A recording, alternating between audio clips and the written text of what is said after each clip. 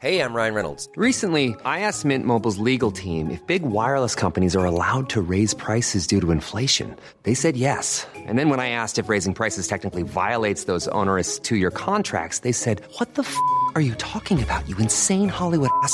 So to recap, we're cutting the price of Mint Unlimited from $30 a month to just $15 a month. Give it a try at mintmobile.com/switch. $45 up front for 3 months plus taxes and fees. Promo rate for new customers for limited time. Unlimited more than 40 gigabytes per month. Slows full terms at mintmobile.com.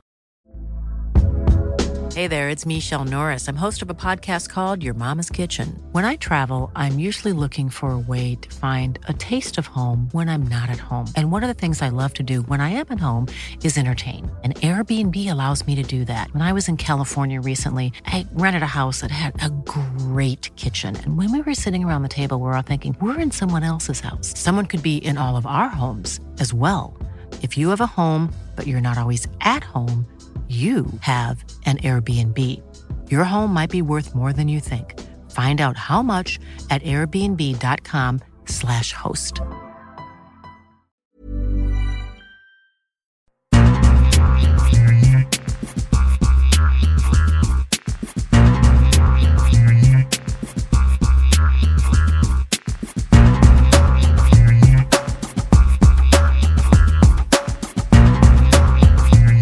Welcome back. Coming up on this week's show, news about FA Cup games coming to ESPN. Italian soccer sells out to a soft drinks maker. MLS broadcasters squabble over TV costs. NWSL announces the CBS TV plans. The Premier League wobbles on the opening day of the restart. Plus, we have letters from you listeners in our mailbag section. I'm Christopher Harris, aka The Gaffer, alongside my co-host, Nick Webster. Nick, it's exciting actually to have you on the show again this week for many different reasons. It's a Father's Day weekend special here, but really I'm excited because, I mean, obviously football's back and we get the Premier League back and La Liga back and the Bundesliga's going. But what I'd like to kind of focus on today especially is your background and experience as a producer. So a lot of the people that know you from Fox Soccer Days and Fox Soccer Channel will know you in front of the camera in terms of whether it was Fox Football Phone-In or a lot of the shows over the weekends and the match days. But for a second or two, tell us a little bit about kind of your experience as on the production side of behind the scenes working on soccer. Well, number one, thank you for having me back, Chris. I thought there would have been a stuffed mailbag saying, "Get rid of that bald English wanker." It was funny. I was,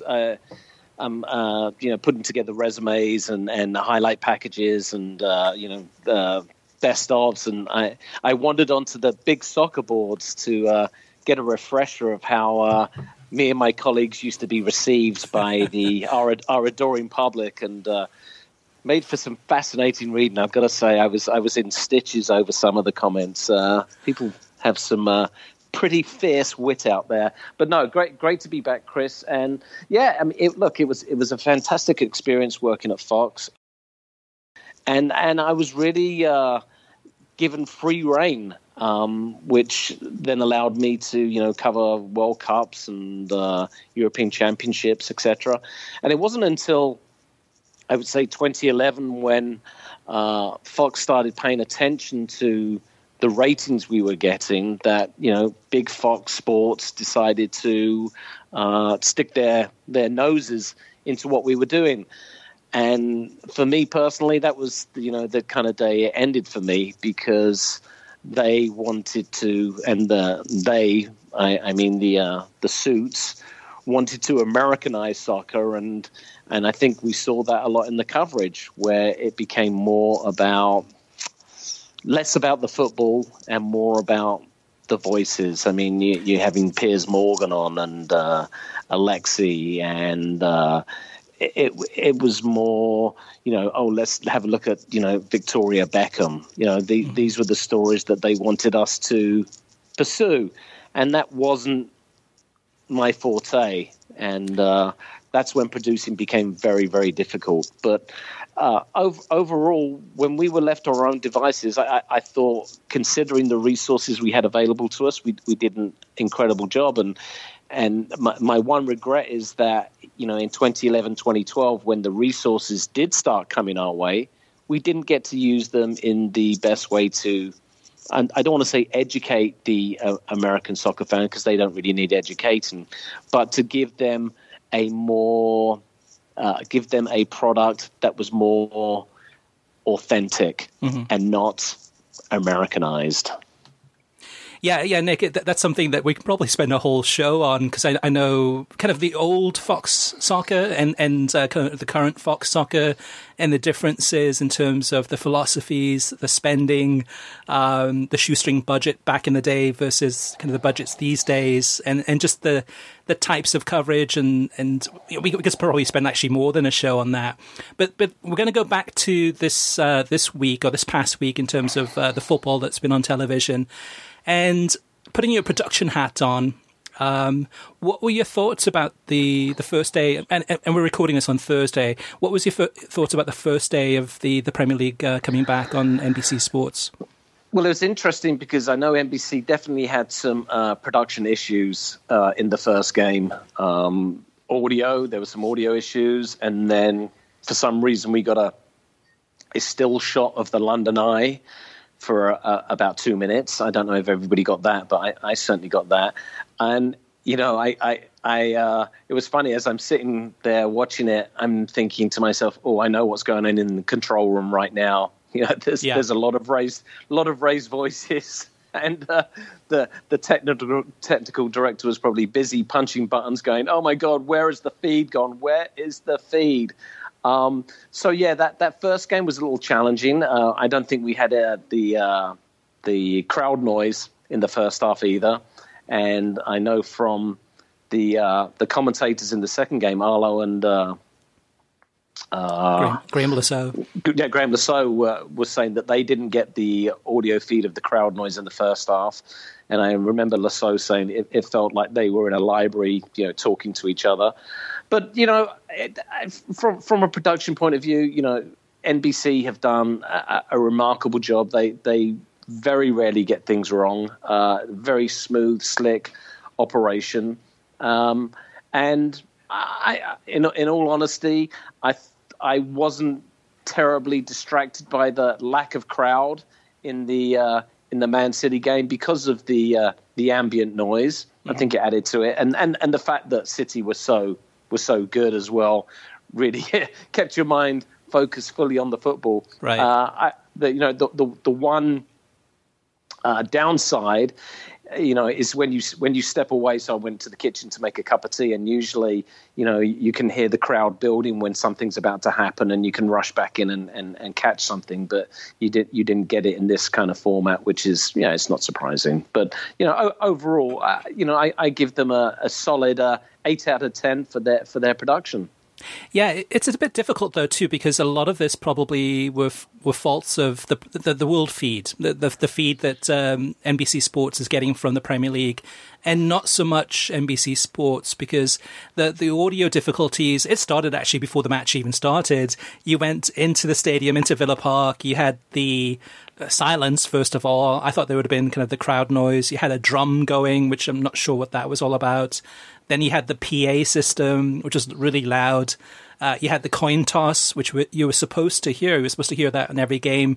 You couldn't really hear it. I think Rebecca Lowe basically apologized.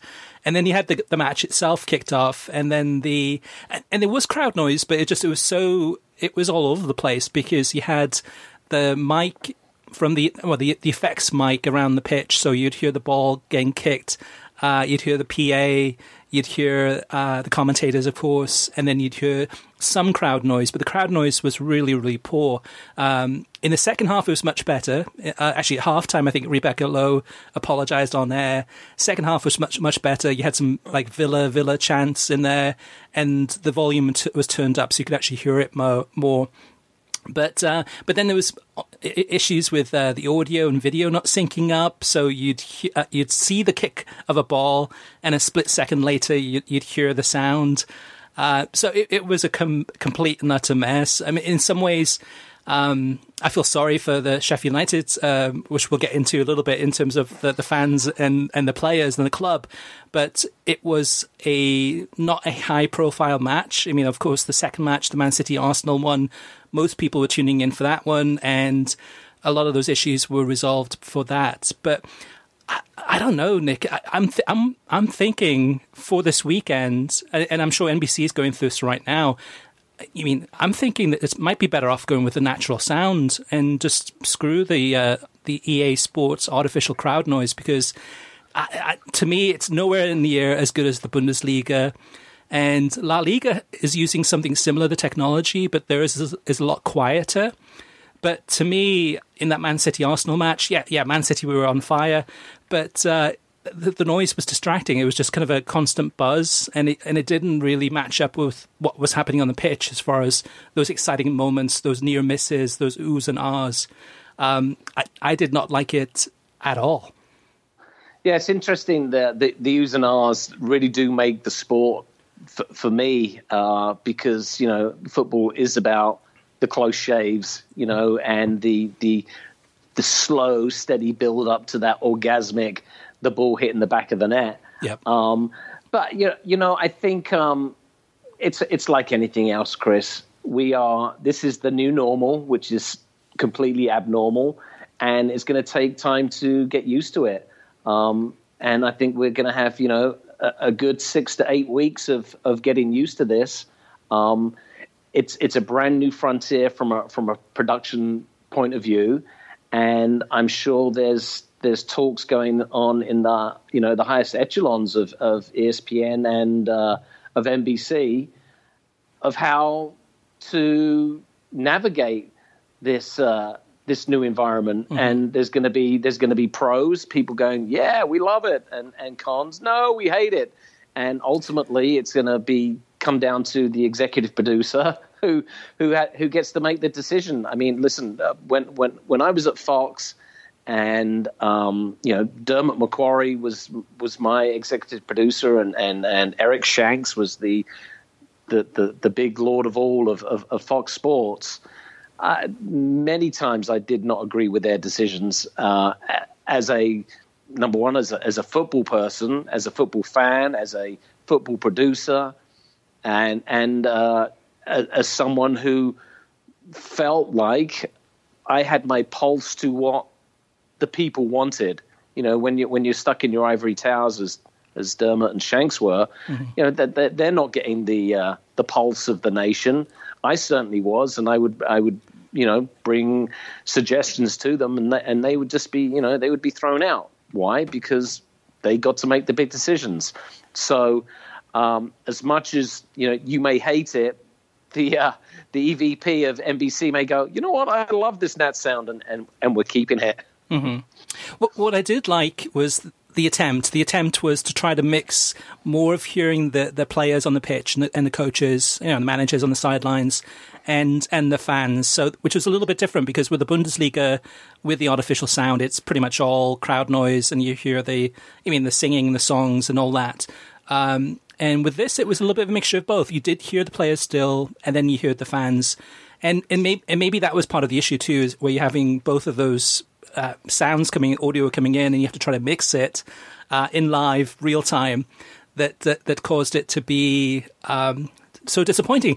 And that's the thing. I think probably the biggest thing about this too, Nick, is that with the Premier League, prior to this, you look back at say the last 5-10 years, they've been one of the leaders in production quality. You compare that to Serie A, or compare that to other leagues, and almost always the Premier League is at the top of its game. But for this, though, I would say the Bundesliga, is completely far ahead of this in terms of not just the crowd noise, but how smoothly the Bundesliga started their season off. And I'm sure if I go back and think about it, there were some mistakes here and there too, but a lot more polished. And for me, on the opening day of the season, the opening day of the restart, it's not a good look. And especially too with NBC Sports looking at this, not having any live sports for the last 3 months. They're banking on this. They're saying, okay, this is our chance to go ahead and take soccer matches and have them on mainstream television, and not many sports being watched, not many sports being played at all here's a chance to actually bump up the TV ratings. And I'm sure within the corridors of NBC Sports, I'm sure they were furious yesterday. But overall, I was really disappointed with the actual production quality. Well, you bring up a really good point about the Bundesliga and the sound mixing. And I want you to think about this for just a second. The sound mixers at NBC, I guarantee you, are not football people. They're sound mixing people. Mm-hmm. And so to get that rhythm down is going to take some time. I would venture to say that the sound people in Germany are probably Bundesliga fans and have supported the club since they were 4 or 5 years old. I don't know the sound mixers at the NBC studio, but I'm pretty sure they weren't raised with football. And so the game, as you know, has its own delightful rhythm that is one of the reasons why it's such a special game. Football definitely has its own rhythms. And I know this may sound egotistical, but only those that have been brought up and thoroughly understand the game really get the rhythms. If you had a sound guy, a mixing guy who was steeped in the art of football, I'm pretty sure that they could do a masterful job of creating that audio atmosphere that you as a person at home would go, oh, it feels like the crowd's there. Yeah. And that's the thing, though, too, is that at NBC Sports, they had to be wondering, like, maybe we'll just take one of our future Nick Webster interns, but taking somebody from internal that knows soccer that says, okay, all right, your job is to go ahead and do the audio mix for this because of the crowd noise and just create the different sounds. And I'm sure that person probably could do a better job than what we've heard on this opening day of this restart. I guess we'll have to wait and see. I'm leaning towards going with the natural sound, which is not what I was envisioning before these matches were played. But Nick, speaking of the matches, what were your thoughts just on the football itself on that opening day of the restart? Well, I wasn't expecting a goal fest from Villa and Sheffield United. I thought Villa would be really happy with the point. Obviously, the goal line technology fiasco was huge, and in more ways than one, being that I had Norwood on my fantasy team, so lost 6 very valuable points there. And just a shout out to any of the listeners, I am 17,000 in the world. Wow. There are 7.5 million players. I'm looking to move into the top 10,000. I actually have peaked at 7,000 in the world earlier in the season. So, but yes, having the Norwood goal disallowed really stuck in the craw. But yeah, that was a fiasco. But yeah, it's kind of what I expected from both teams. I think Villa are happy with the point. Sheffield United probably happy with the point as well. And then the second game was just, it was like Man City had never been away. They were quite superb and just such a joy to watch. And Arsenal, typical Arsenal. I mean, was it 6 years now since they've beaten a top 6 side away from home? And when you got a joker like David Luiz in your back four, you're always going to give up chances. Arsenal have got a long, long way to go. I mean, it really is quite remarkable how much they have fallen off the echelon of elite teams in the Premier League. For me, Nick, it felt like pre-season a little bit, watching those games on Wednesday, the Aston Villa-Sheffield United game, like 2 teams just battling it out. But the Man City-Arsenal game, it seemed that Man City even kind of almost like warming up, getting ready for FA Community Shield or something like that. Arsenal still trying to figure out what they're trying to do there. But the other thing about it too is that lots of injuries, lots of delays in the games. You had the water breaks. So, and then that crowd noise, which is kind of a constant buzz throughout the game, the 90 minutes, it feels fake because even during lulls or water breaks or things like that, I think the crowd noise is still at that same level, kind of buzzing and hearing that noise. But yes, my hopes are that Friday and onwards will be much better in terms of the football on display. And in this past couple of weeks too, this past week I've watched a ton of La Liga matches. And for whatever reason, just it seems to be in terms of the technical skill and how competitive those teams are. I've been a lot more impressed by La Liga. Of course, this is only 2 Premier League matches in, so you can't really compare it too much. But I've been really impressed by La Liga. I mean, with the Bundesliga, there was so many one-sided matches, so many, 6-0s, 5-0s, 5-1s, and just really one-sided games. La Liga, almost every single game I've seen has been either a draw or very close, like kind of a late winner. And the match fitness seems to be up much higher. And again, too, I don't know if that's what they've been doing differently than, say, the Premier League. But yeah, thumbs up for La Liga from me from this past week. Well, La Liga's always been a more technical league than either the Bundesliga or the Premier League. And listen, I think the draw of the Premier League has always been, full stadiums, and the fact that teams go, 100 miles an hour at each other, and they're driven on by the fans. And we're not going to see that over the next 6 weeks. I think we're going to see more of a technical game, and it's going to be interesting to see how the English players adapt to that, because they're the ones that love the blood and thunder of the English game. That's what they've been brought up upon, and it's always been the foreign players that have generally provided the, shall we say, the cherry on top of the cake, right, with their class and their high level of skill. Yep. So, are we going to see? Are you going to see a big change? I think it's going to take. I think it's going to take a couple of weeks, Chris, for them to get up to that match speed that we're used to seeing in the Premier League, and. So I guess you're going to have me on the show in about 4 weeks' time so we can compare and contrast. Yeah, definitely. And with the Bundesliga too, I mean, coming close to the end of the season, of course, Bayern Munich wrapping up the title. I think they're plus 64 in goal difference, and just like light years ahead of any other teams. With everything going on Wednesday, that got kind of lost in the mix. And I think for most people, unless you're a Bundesliga diehard, you're switching allegiances and watching whether it's the Premier League, La Liga, or getting ready for Serie A, which kicks off this weekend. And speaking of Serie A, I'm not sure if you caught this, Nick, because Wednesday was a very, very busy day, but did you catch any of the Coppa Italia final on ESPN?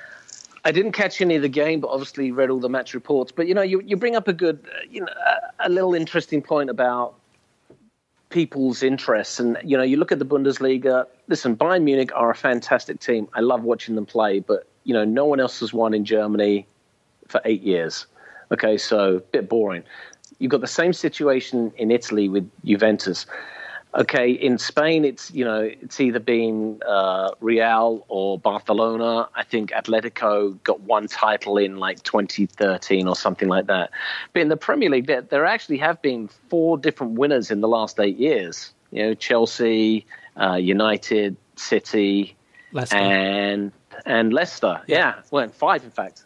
So, it's that competition that I think. Even though Liverpool have run away with it this year, it is that competition that is the thing that draws us in. Mm-hmm. Yeah, absolutely, 100%. It's that rather than one-sided matches, it's those two-sided matches where going into a game and coming out of it. You never know what's going to happen. But going back to that Coppa Italia final for a second, though. Oh yeah, sorry, yeah, it's all right. You missed it, but boy, did you miss something on this one. So if I had to rank or rate the best virtual experience, which is a strange thing to be talking about, who would have thought 6 months ago we'd be talking about this? But the Bundesliga, in terms of that match TV watching experience, I'd put at number 1. Even though it's early days, I'd put La Liga as number 2, Premier League as number 3, but hoping that they can fix things. And then number 4 is Coppa Italia, which is cup competition, Italian cup competition that's run by Serie A. And this one, oh my gosh, Nick, this was like, I just hope that executives, whether they're sponsors of major brands or of big like Fox Sports or ESPN, didn't see this, because what happened in the game, so Coppa Italia has a brand new sponsor. So it's now the Coca-Cola Coppa Italia. And what they did was they had the whole stadium filled with virtual fans, just like La Liga, which is fine, but they had them jumping up and down. So you're trying to watch the match, and all you see are these little characters jumping up and down in unison. So that's completely distracting. You're trying to watch the match. That's the first thing. The second thing is that they were color coded. So you on the main camera, you'd have all the fans in red. Well, this was Napoli, in blue, against Juventus in black and white. Where's the red coming from? Well, the third thing was, the red is that it's Coca-Cola. And there was a massive virtual Coca-Cola banner right on the main camera. You'd see it the whole time. And then you had the fans jumping up and down wearing the red. And it's basically like a commercial or an infomercial in the middle of the game. The match itself, too, very much like the Premier League 2, felt like a pre-season match. Even the semi-finals of the Coppa Italia have been very, lackluster.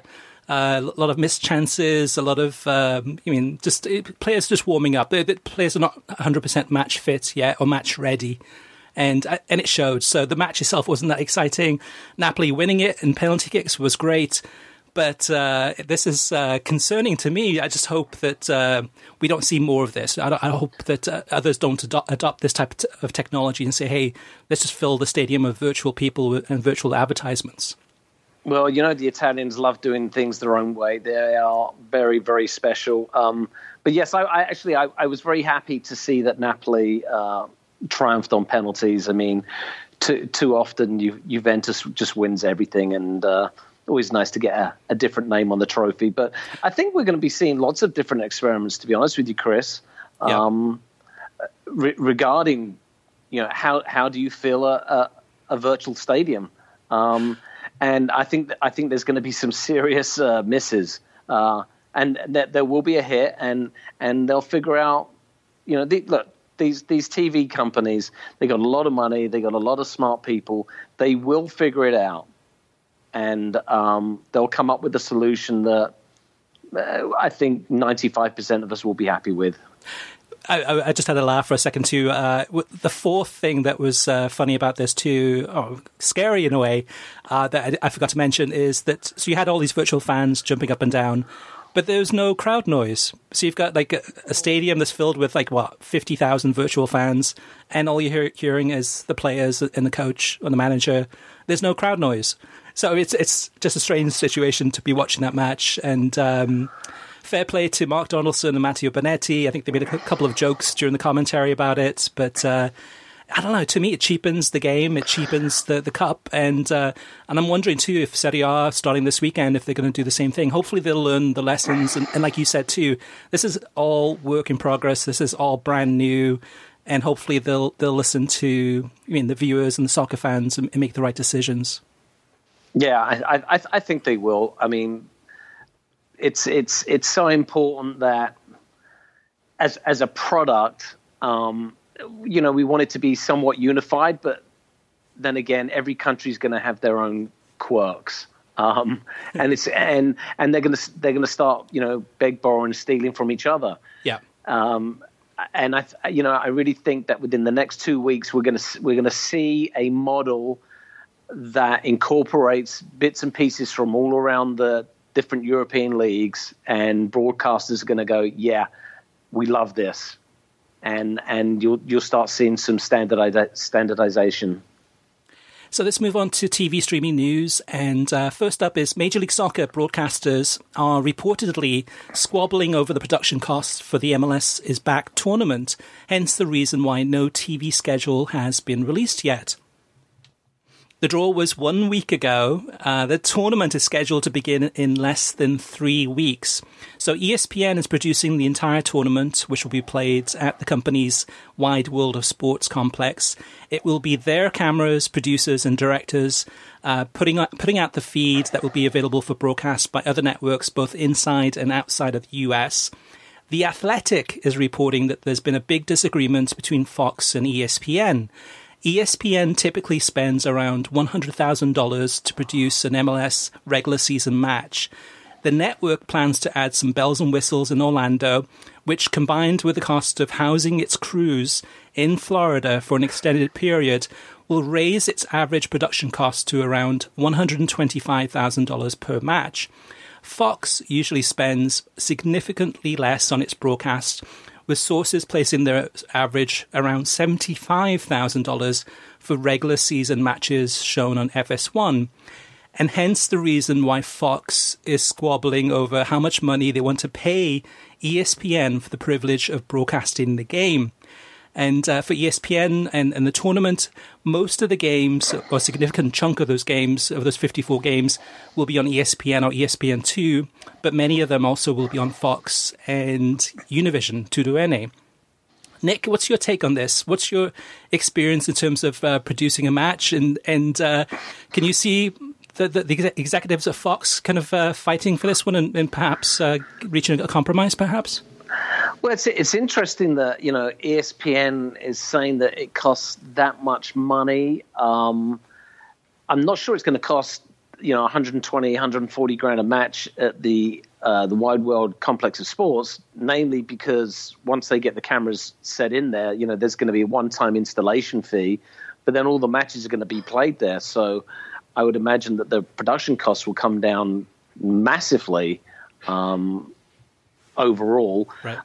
It doesn't surprise me that Fox isn't interested in that kind of money, and that their productions are certainly a lot cheaper than ESPN's.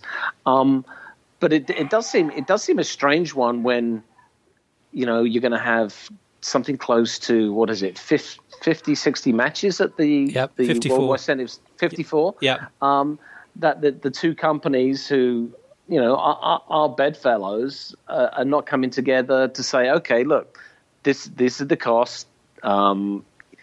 Depending on how many games we're going to be broadcasting, there's a prorated amount involved for Fox. So, what I think is that Fox is looking at the tea leaves and saying to themselves, we don't think we're going to get a lot of viewers for this. We'd rather not spend a lot of money and dump it all on ESPN. And ESPN certainly doesn't want them to be holding the bag because 54 matches times $100 and something $1,000. That sounds like 6.7 million. Yeah. Right. Yeah. So it's scary. It's a lot of money, and I mean, advertisers I'm pretty sure, are not going to be running to jump on board to, be part of and promote games that are going to have a feel of, like I said to you last week, perhaps being played in a park, because the stadiums at the complex. Mm-hmm. They're not the biggest, and I mean the one thing that the European leagues have about them, yes, they're playing in front of no fans, but the stadiums still have gravitas, and it still looks like it could be an important match, as opposed to just some signage around a field with some portable bleachers. So I can see why Fox are kind of moving in the other direction. Yeah, and that's the thing, though, too, about this Wide World of Sports park, which is a good word for it. It is a very kind of a wide, expansive number of fields, in 20 to 25 fields. It is more of a bleacher setup. So a lot of that, the pressure really is on ESPN here, too, because ESPN not only is taking the risk of having their talent and, well, actually their crews filming and producing this on site. Some of it might be done remotely, but they're going to have people on site. But I mean, the 6.7 million approximately cost of actually setting this up and running this, and with Fox saying, okay, hey, we're not willing to pay X amount of dollars. We want to, we want far less than that, because on top of that too, Fox still has to pay their talent. Sitting around, the Stu Holdens, the Lexi Lallases, the John Strongs, etc.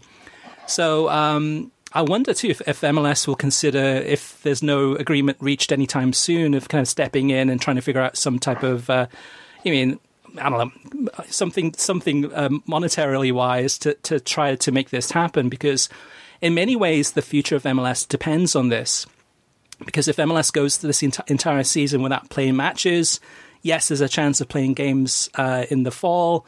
There's no guarantee of that. And with the COVID numbers increasing, especially in Florida, there's always a risk that the season may not actually happen. So a lot of the pressure is on ESPN, and then a lot of pressure is on MLS. And I think Fox in some ways probably knows that. They know that they have a little bit of leverage. I mean, it's not that there's a huge demand for these games. And like you said, Nick, I don't think the expectation is that I don't think there's going to be a lot of people tuning in for this. But the other thing, and we didn't get to this last week too, is talking a little bit more about the times of these games. So the times each day, it's going to be 9 a.m. Eastern. So 6 in the morning Pacific time. So even for the Pacific time, yeah, you can rule that out. I mean, no one's going to be watching those games, pretty much. Even 9 a.m. Eastern, in terms of, a lot of people are back at work. That's not a good time either. Conversely, later in the day, the games are at 8 Eastern and 10:30 Eastern. So the 10:30 Eastern for the East Coast crowd, a lot of people are probably going to think, okay, that's too late to watch those games. And if it says 10:30 Eastern, by the time MLS kicks the game off, usually it's about 15 minutes to half an hour later sometimes. There's no guarantee that that's actually the kickoff time. So that 8 p.m. Eastern time, 5 p.m. Pacific time is the sweet spot. There's kind of that one game a day where both the East Coast, the West Coast, and the Midwest can come together to watch that game, which is probably going to be on ESPN. So there's a lot of question marks about this. And I just find it really interesting that this wasn't worked out beforehand. So it's been a week since the draw. We're still waiting for the schedule. The expectations are now that the actual schedule won't be until next week, which is only 2 weeks before the tournament starts. And lastly, it doesn't give the broadcasters or MLS or the clubs much time to get some promotions out there, get some advertising out there, get some publicity out there. It's a really tight window. No, it really does seem like it's been thrown together. If I'm being quite brutal, it just seems to me like this was an idea that was hatched in a boardroom with some people sitting around going, "Oh yeah, wow, let's do this," without a great deal of forethought to it. And the other thing that I would be very concerned about if I was MLS is that the NBA has the potential to be starting up around the same time with a similar style, not a similar style tournament, but a tournament of such, and that would go directly up against anything that MLS had.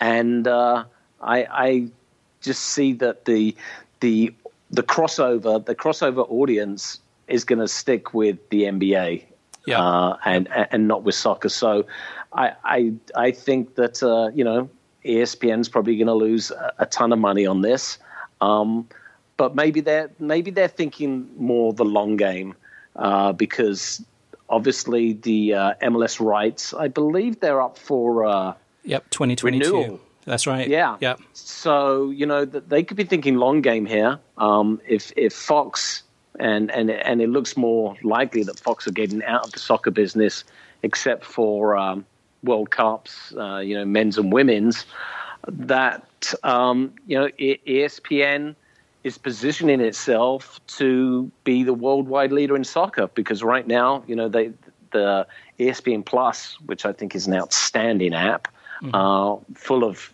amazing content. If they see soccer as something viable, maybe they're going to make a big play for MLS and try and turn it into something that Sky has done with the Premier League in England. Yeah. And at the same time, too, the Premier League rights for the next cycle are also up in 2022. So next year is going to be a huge year for bidding and TV rights and acquisitions of rights. So if an ESPN came along and gobbled up the Premier League rights for the 2022 season onwards, you're looking at, the majority of international club soccer would be ESPN. That would be the go-to place, and then you'd have the Champions League on CBS. you'd have MLS on ESPN perhaps, and most of the majority of the major soccer, other than the World Cup, would be on ESPN. Now, the other thing... Go ahead, sorry, Nick, go ahead. It's going to be very interesting to actually see how much these rights go for, because obviously the world economy is in a massive downturn. The last set of rights that NBC paid for, it went for a record amount. I don't think the Premier League are going to get the kind of money that they're used to getting. Right. And at the same time, too, I have to wonder whether NBC Sports will be willing to pay as much as they did last time, which ended up being about $1 billion for these rights to the Premier League. And the numbers are decent for the Premier League, but I don't think they have grown to what they expected. And you also have new executives, new people within the NBC Sports organization that weren't back there in 2012 and 2013. It's a whole new set of people that may not have the same interest in the Premier League in the future. Yes, it has put NBCSN on the map, but there's plenty of other sports out there too. And at $1 billion plus, perhaps, maybe more, depending if there's a bidding war, that might be a little bit too much. We'll have to wait and see. We're still a ways off for that. But speaking of TV, also this week too, we had the NWSL that announced their TV schedule. And we're looking at June 27th through July 26th, playing the 2020 Challenge Cup in Utah. And the way they're doing it, to me, sounds more logical. What they're doing is having 2 matches a day. So the opening game of the season is on CBS, over-the-air CBS, as well as CBS All Access, which is their streaming platform. And then the Cup final, the final game in this tournament, will also be on CBS and on CBS All Access.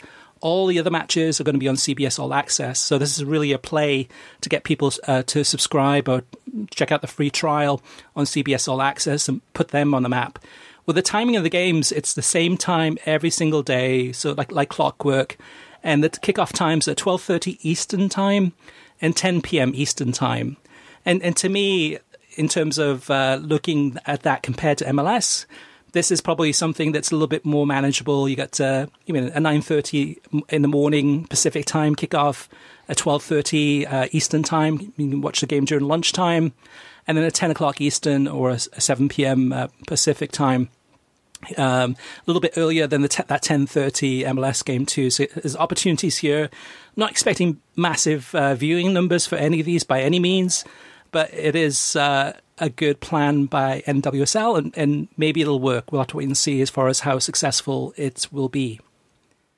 Well, I think it's a trial run actually by CBS for when they take over the Champions League the year after next. Yep. Obviously those kind of time slots are Champions League time slots. I think they're using this to bed in producers who can understand the soccer format, so to speak. I mean, this is CBS's first foray into the beautiful game, and I think it's pretty smart of them actually to use the NWSL as their guinea pig. You don't want to jump straight in with the high profile Champions League game and get absolutely slaughtered for your soccer coverage.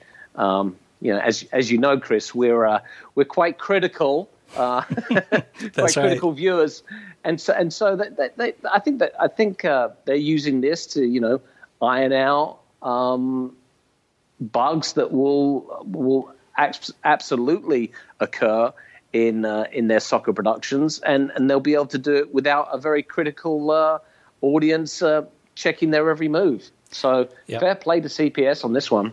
Yeah, it's also a good sweetener to try out CBS All Access. I haven't tried it before. I know it's got Star Trek and a bunch of other programs that I'm not really interested in. But with NWSL, I'll give it a chance and see how the streaming platform is. Last but not least, in terms of TV news, and that is that ESPN is moving more games to television. So again, 3 months ago, we would have not expected this, but ESPN is going to have 2 of the FA Cup quarterfinals on the big ESPN. So the flagship network, it's going to be the Norwich against Man United and Sheffield United against Arsenal quarterfinals. later in June. I think it's like June 27th and June 28th. And both those games will still be on ESPN Plus, and the other quarterfinals will be on ESPN Plus also. And as far as the schedule goes, right now the semifinals of the FA Cup and the final will be exclusively on ESPN Plus. But there's always a possibility that it might change. So I think it's a smart move. I mean, again, it's getting more people used to watching matches. There's nothing much on anyway as far as live sports, so have them watch the FA Cup. If they're interested, they can subscribe to ESPN Plus and watch the rest of the FA Cup all the way through to the final. Yeah, smart move by ESPN. As I said, the way they're positioning themselves, I really see a big play, and wouldn't even put it past ESPN to maybe even go ESPN the soccer channel, much like Fox Soccer Channel did back in the day.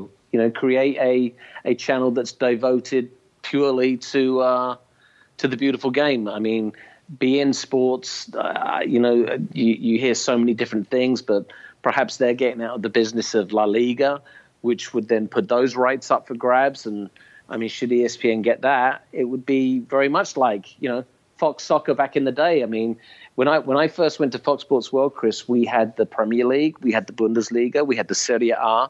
We picked up select games from La Liga. It was, just the best football in the world every single day. Yep. And it's weird in a way, though, too, Nick, because things have changed so much. So back then was fantastic because we'd go from a La Liga match on an early Saturday morning to a 10 a.m. Eastern Time Premier League match, sometimes a Bundesliga, depending on which cycle it was in. Sometimes, I think, even the Argentine match with Max Bretos. And you'd go through the whole entire weekend watching probably like 6 or 7 matches and getting the news. And it was great. These days, though, it's so different, though. In terms of somebody, it's become almost very cult-like, where someone's like a fan of, say, Major League Soccer, and that person will only watch Major League Soccer and will not watch much else, and vice versa. Someone that's a hardcore La Liga fan or a hardcore Premier League fan or a hardcore... you go down the list. Back in the day, Nick, it seemed to be a lot more equal opportunity as far as going, here's the best matches from around the world on television, and we're picking these to show to you. I wonder how that would work in these days, if people would be more receptive to that or not. Well, I think it's an interesting idea. I think I preferred the old days, Chris. It was great. One place, right? Not 10 different providers. Oh yeah. That's it's become a full-time job for me now too. It's just trying to dissect all the changes, and actually even this weekend too, with Peacock launching, showing the Premier League match, the Bournemouth Crystal Palace game. So I have to spend my afternoon basically just watching Peacock and for the first time ever filming it and producing something this weekend to actually show people how it works, answering all those questions, and almost becoming like a technical support or customer support. I enjoy doing that, but it is very complicated for somebody who just wants to watch football. And that's the thing, though, too, with something, if it's an ESPN soccer channel, that would provide it, make it simpler, make it an easy subscription fee, and they can watch, everything throughout the entire 24/7, basically. All right, moving on to TV ratings. We won't go through every number here, too, but we will have the numbers at worldsoccertalk.com on the homepage within the next 24 hours. But some of the numbers that have come through, Bayern Munich against Mönchengladbach, Borussia Mönchengladbach on Saturday was 359,000 viewers on FS1 and UNIMAS combined. The number for UNIMAS was, I think, 135,000 people there. Then we had the return of La Liga, and even though beIN Sports is not on DirecTV, it's not on Comcast, it is available pretty much everywhere else. Mallorca against Barcelona, which is a great match. I really enjoyed this one. 316,000 viewers tuned into that one. And then the Real Madrid against Eibar game on the Sunday. I missed this one, unfortunately, but 251,000 viewers on beIN Sports and beIN Sports and Espanyol. So with the number of the distribution of beIN Sports being about 10 to 15 million subscribers, pretty solid numbers for beIN Sports and two of the biggest teams in the world. Yeah, I mean, I think they're great numbers, and it just goes to prove that the power of the sport and the demand for it is out there.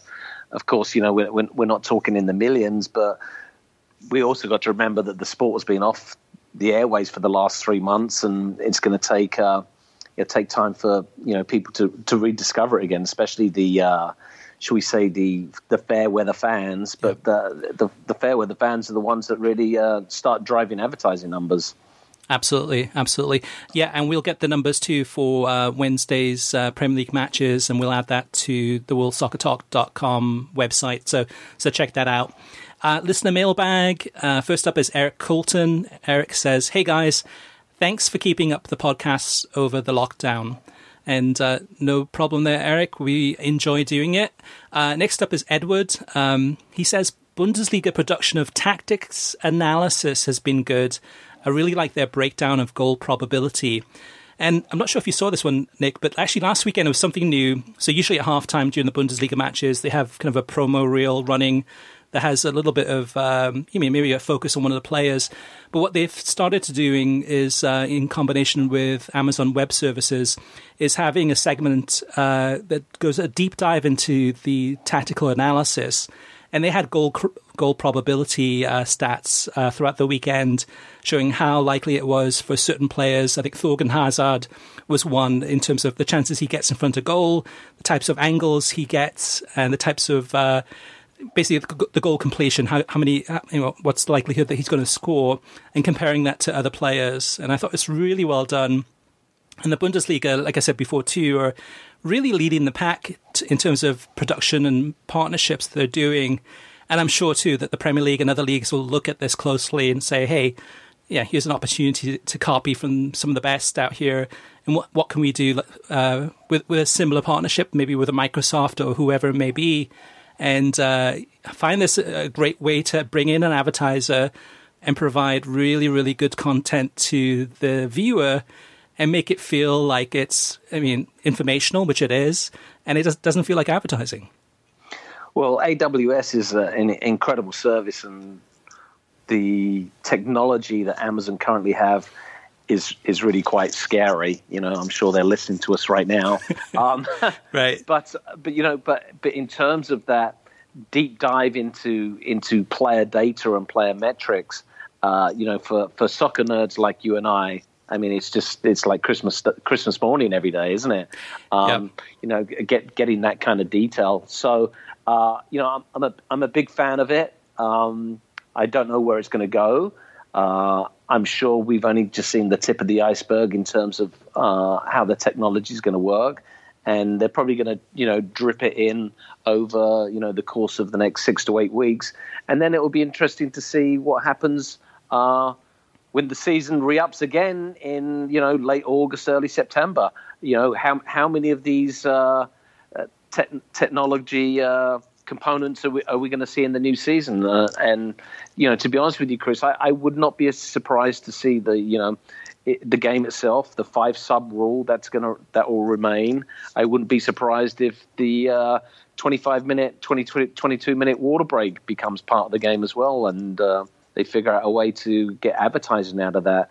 I think we're going to see some dramatic changes in the game and in the producing of TV soccer over the next 6 months. Yeah, I agree. And I'm sure a lot of them are thinking that long-term too, thinking, okay, let's go ahead and short-term, there's a need for this. Let's go ahead and do these water breaks. But in the back of their minds and in those kind of backroom conversations, they're also thinking long-term in terms of, how does this change things? How does this help us in terms of global advertising, sponsors, other opportunities, and do it in a really authentic way, I guess, rather than the kind of the Coca-Cola, Coppa Italia, in-your-face, obnoxious, you're just very distracting. Next up is Disco George. Disco George says, guys, I don't think MLS cares about European soccer at all in creating the MLS's back tournament. They're looking at their domestic competition, the NBA tournament, NHL, whatever baseball decides to do, etc. That context is more important to them right now, getting back on national television before anyone else. Nick, do you agree or disagree? I think I agree with that statement. Eyes on the screen, perhaps the most important thing for leagues right now, and they're going to do anything they can to promote their product. And look, I hate calling football a product, I really do, but in the big picture, that's what it is. It's a product that needs to be packaged and sold for the likes of these companies and these leagues to make money. Yeah, this is a strange one. Actually, it's a good question by Disco George and some good feedback and comments. Because if you look at soccer, look at World Soccer, MLS is going to be one of the last leagues to actually get back. Liga 1 is cancelled the whole season. That's done and dusted. But for all the other leagues, major leagues, MLS is going to be last. But yes, within MLS, within the executives there, and within the owners, yes, they're thinking about the actual domestic competition, competing against the NBA, competing against the NFL and college football and these things, and being first to market, being on national television. Now, I understand that. I disagree with that, though, personally. I think it's one of those things that just because you put it on ESPN in prime time does not mean that people are actually going to tune in and watch it. It needs to be... there's a lot more that goes into it. There's a lot more of, I think, you almost need that shoulder programming. You almost need to build the context. You almost need to help people along in this and not do a very basic football versus football thing that Fox did many, many years ago. Do it the way the NBC does it, which is very, to me, very intelligently, they're not talking down to you, but they are, that's at the same time, they are explaining the history, the tradition, the culture, the different things, but doing it in a very understated way. But great feedback there and great comments from Disco George. Next up, Robert says, to say that people will watch the other countries' games before Major League Soccer is hopefully not true. Do people in the UK watch German soccer?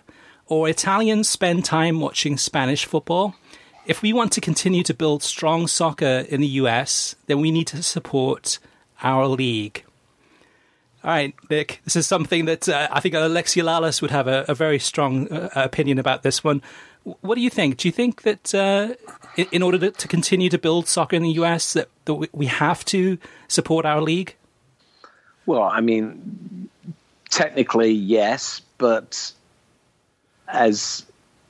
fans, you're going to want to watch the best, and if there's a choice between a La Liga game and a MLS game, you're probably going to watch La Liga, 9 times out of 10, unless you happen to be a die-hard supporter of that particular MLS game. So I think that the email just doesn't really carry a lot of weight. Sorry. Yeah, it's one of those things. Like sometimes I think. To me, we're in a globalized world, so no matter where you live, you can tune into either streaming or television, and watch or listen to practically anything around the world. So if you're living in the UK and maybe you're into music or you're into movies, are we saying that you can only listen to bands out of Sheffield, or London, and you can't listen to or enjoy the best bands from around the world, if they're in the States or even movies? Most of the best movies in the world come out of the United States.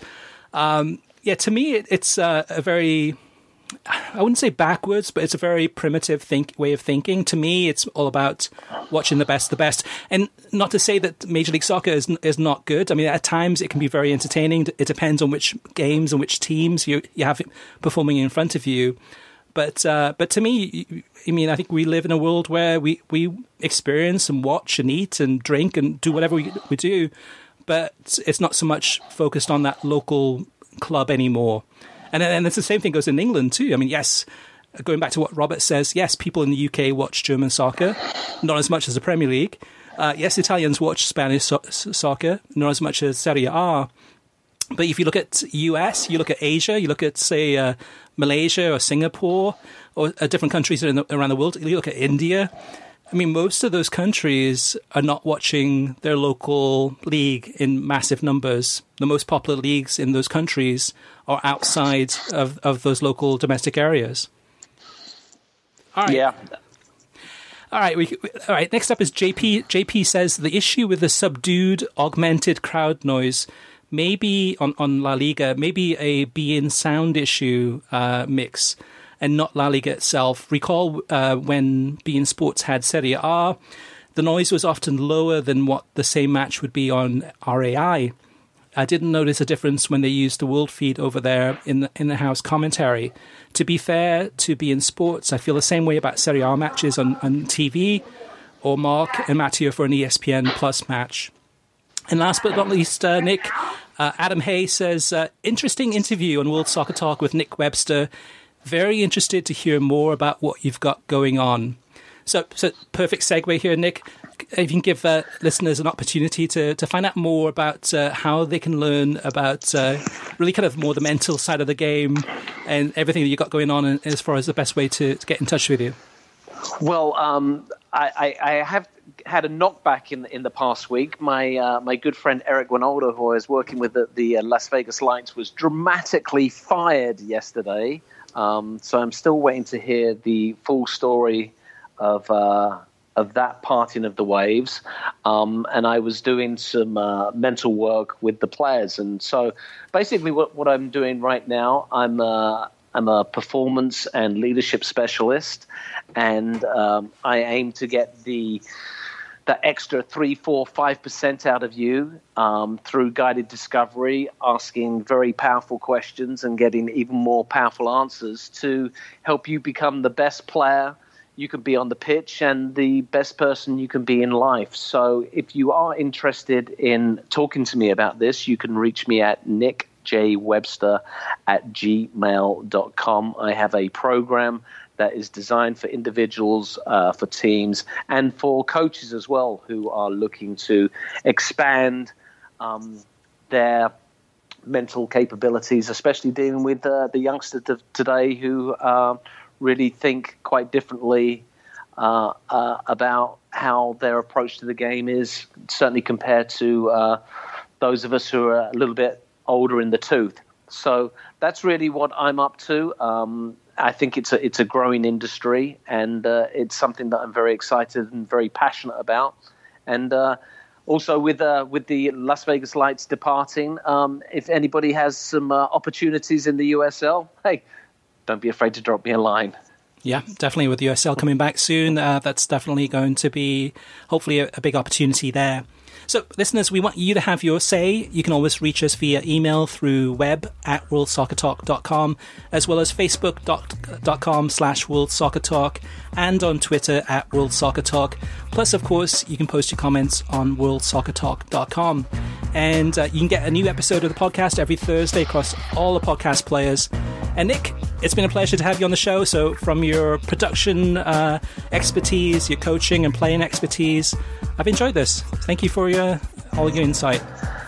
Once again, Chris, anytime. Pleasure to be here. Enjoy your football.